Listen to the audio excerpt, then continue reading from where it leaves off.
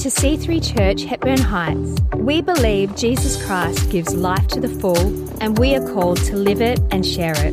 We pray you enjoy this message today. Amazing. Well, I just this week, Wednesday afternoon, I flew back in from Portland, Oregon, and a few of us here went over to Portland for a wedding of a good friend over there. And there's a slight temperature differential.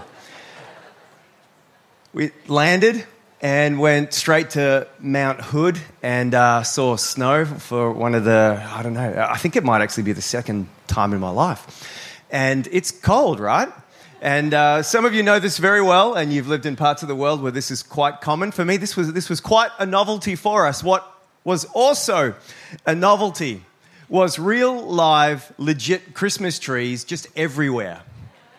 Like the real deal, just growing on the side of the road. Like how convenient at Christmas time. There are Christmas trees everywhere, and the more you go up Mount Hood, the more snow they have on them, and you just have this... It's the perfect specimen of a Christmas tree. And then you go inside houses, and Seth and Karen Brooks, great friends of ours who came out of our church, lead a great church, C3 Northeast Portland there, and I'm in church and sharing a message, and I just have to stop and go over and just hold the Christmas tree. They were flanking the stage like glorious tree angels, and maybe 12 foot tall, just the perfect Christmas tree. And I had to touch it and smell it, and it was real. It's legit in the homes, and you know, we have our beautiful plastic version that, you know, does its job. Or if you get a real one, it's wispy. There are pieces missing everywhere. It's like a semi-tree, a half tree. But in Portland, the glorious, legit, real specimens everywhere. And there's something about real that we crave for something real. I bought these Reeboks recently, and I didn't realize that they weren't leather. I wondered why they were so cheap. And if you then enter a warm day with fake leather, have you ever had that feeling where your feet are just like superheating, and it's just like, it's kind of like a built-in massage pool of sweat that you just it's a beautiful thought, isn't it? Just receive that right now. But real breathes. It's incredibly more superior. We crave real. The Whopper was a beautiful thing. The Rebel Whopper. Give it a hardcore name. It ain't hardcore.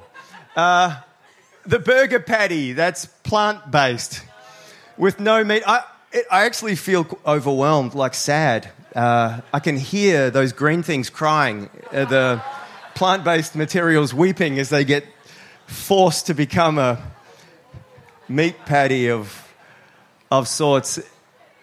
Yeah, I want the real thing, thank you. I had 3 flights to get to Portland and 3 flights to get home.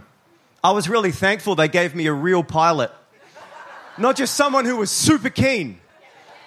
I'm just passionate about flying. Just give me I want the real pilot. Thank you. And I've got a sneaky suspicion, and if you have kids, you probably join me here.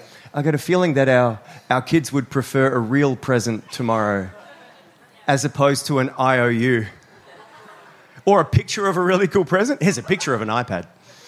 Just pretend. Or you just have beautiful wrapping, but there's not actually a present inside. It's like a 24-pack of toilet paper. And it looked large, and the wrapping was amazing.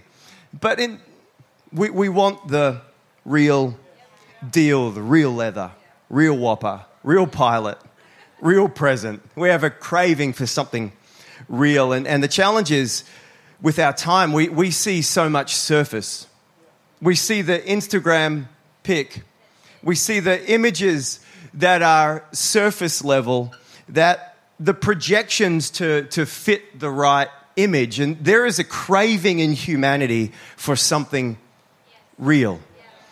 And today, we celebrate, we join together and remember that 2,000 years ago, Jesus Christ became flesh.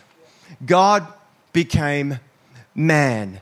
And this real human has been changing real human lives every day since, to the point where billions of people have had their real lives shaped by the real God of all things. Through every fad and trend, through every cultural swing that our societies have seen, through every technological advancement people have seen, and we have seen Jesus Christ as the real deal. People discovering, being set free, made alive by the real thing. We see people of every color, every nation, every language discovering, being set free, filled with life by the real thing, by Jesus Christ, the Lord of all, by Jesus Christ, the author of life, the fountain of joy, the hope restorer, the freedom giver, the soul awakening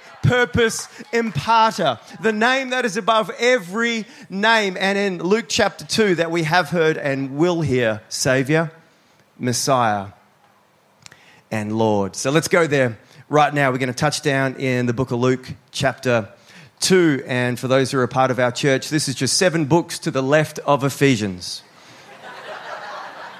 Might help you find it. Here we go. Let's read together. In those days, Caesar Augustus issued a decree that a census should be taken of the entire Roman world. This was the first census that took place while Quirinius, just if you're with child right now, just throwing that out as an option, Quirinius was governor of Syria. And here the Bible's not scared of history. The Bible's filled with history. This is a historical document. It's not a story that hangs in nebulous space. This is anchored in real life. And everyone went to their own town to register. Verse 4. So Joseph also went up from the town of Nazareth into Galilee to Judah, to Bethlehem, the town of David, because he belonged to the house and the line of David. He went there to register with Mary, who was pledged to be married to him and was expecting a child. Verse 6, while they were there in Bethlehem, the time came for the baby to be born, and she gave birth to her firstborn, a son. This is Jesus. She wrapped him in cloths and placed him in a manger because there was no guest room available for them. Verse 8, and there were shepherds living out in fields nearby, keeping watch over their flocks at night. An angel of the Lord appeared to them, and the glory of the Lord shone around them, and they were quite naturally a little freaked out. But the angel said to them, don't be afraid. Don't be afraid. I bring you good news that will cause great joy for all the people, because in the town of David in Bethlehem, a Savior has been born to you. He is the Messiah, the Lord. And here we have in this account, here in the book of Luke in our Bible, we have this good news proclamation. We have good news that will cause great joy for all people, because Jesus is Savior, Messiah, and Lord. We are surrounded by a fair amount of bad news. It's good to focus, to anchor and to dive into the good news here. And Jesus, the reality of Jesus, sits deeper than any news, than any good news, other good news or bad news, than any diagnosis, any conversation, any fear. Christmas is real good news. Jesus is real good news. Good news for us to know and good news for us to share.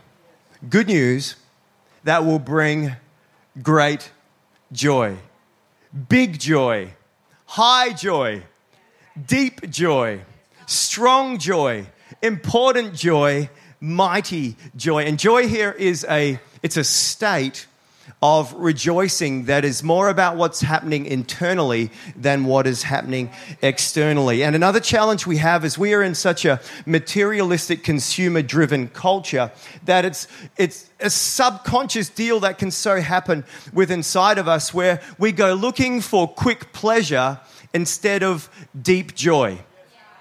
And we're surrounded by, again, Instagram pics of people who would be seeking quick pleasure over deep joy, and it leaves us with this void of purpose that we see so rampant in our world today. And pleasure is a temporary feeling that can be a part of joy or can be totally selfish in nature.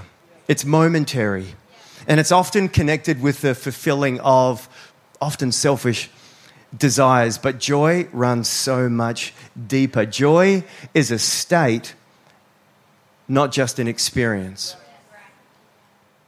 Joy is way deeper than any experience. It can even run deeper than tragedy.